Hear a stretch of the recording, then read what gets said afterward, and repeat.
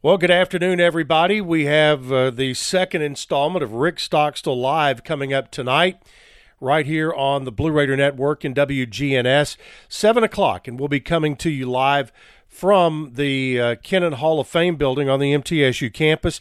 And again, due to health concerns, there will be no fans allowed in, but we do have plenty of options for you to listen to and see the broadcast tonight. Of course, the main place to go right here, WGNS, AM 1450 or FM 100.5 or 101.9.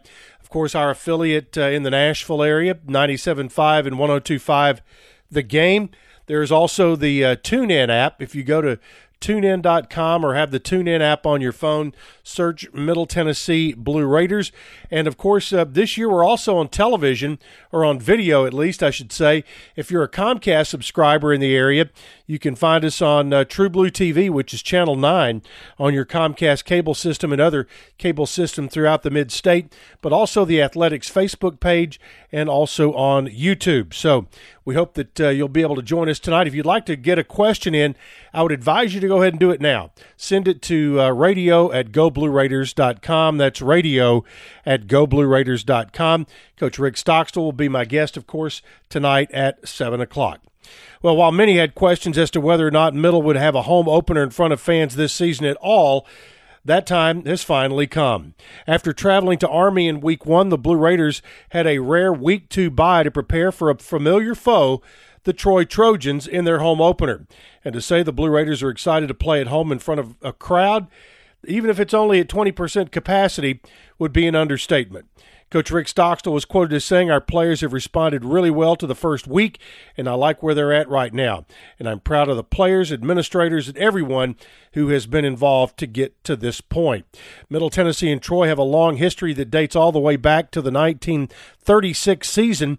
The former Sun Belt Conference rivals will meet Saturday for the 21st time and the 8th since Rick Stockstill took over in 2006. The Blue Raiders hold a 12-8 all-time advantage, though the teams haven't met since 2012, the last year that Middle Tennessee was in the Sun Belt Conference, departing for Conference USA in 2013. But boy, did the Sun Belt Conference have a weekend last week. Troy has yet to play, but three major victories over the weekend. You had Louisiana Lafayette just going out and taking care of business at Iowa State. Arkansas State went to Kansas State, got the job done there. And then you had Coastal Carolina going to Kansas, and for the second straight year beat the Jayhawks on the road. So the Sun Belt has had a couple of very, very good years, and in particular with the addition of Georgia Southern and Appalachian State, they've become a really strong football league. Single-game tickets to this weekend's game with Troy are now available, and they went on sale today. Tickets are available only on GoBlueRaiders.com. If you go GoBlueRaiders.com/tickets, prices are $24 for a sideline reserve seat or $18 for an end zone reserved seat.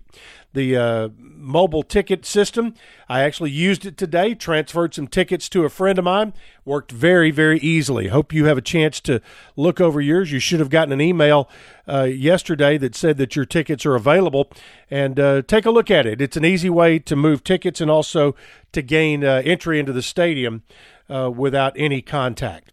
All right, that's it for today. We will have another update for you coming on Wednesday.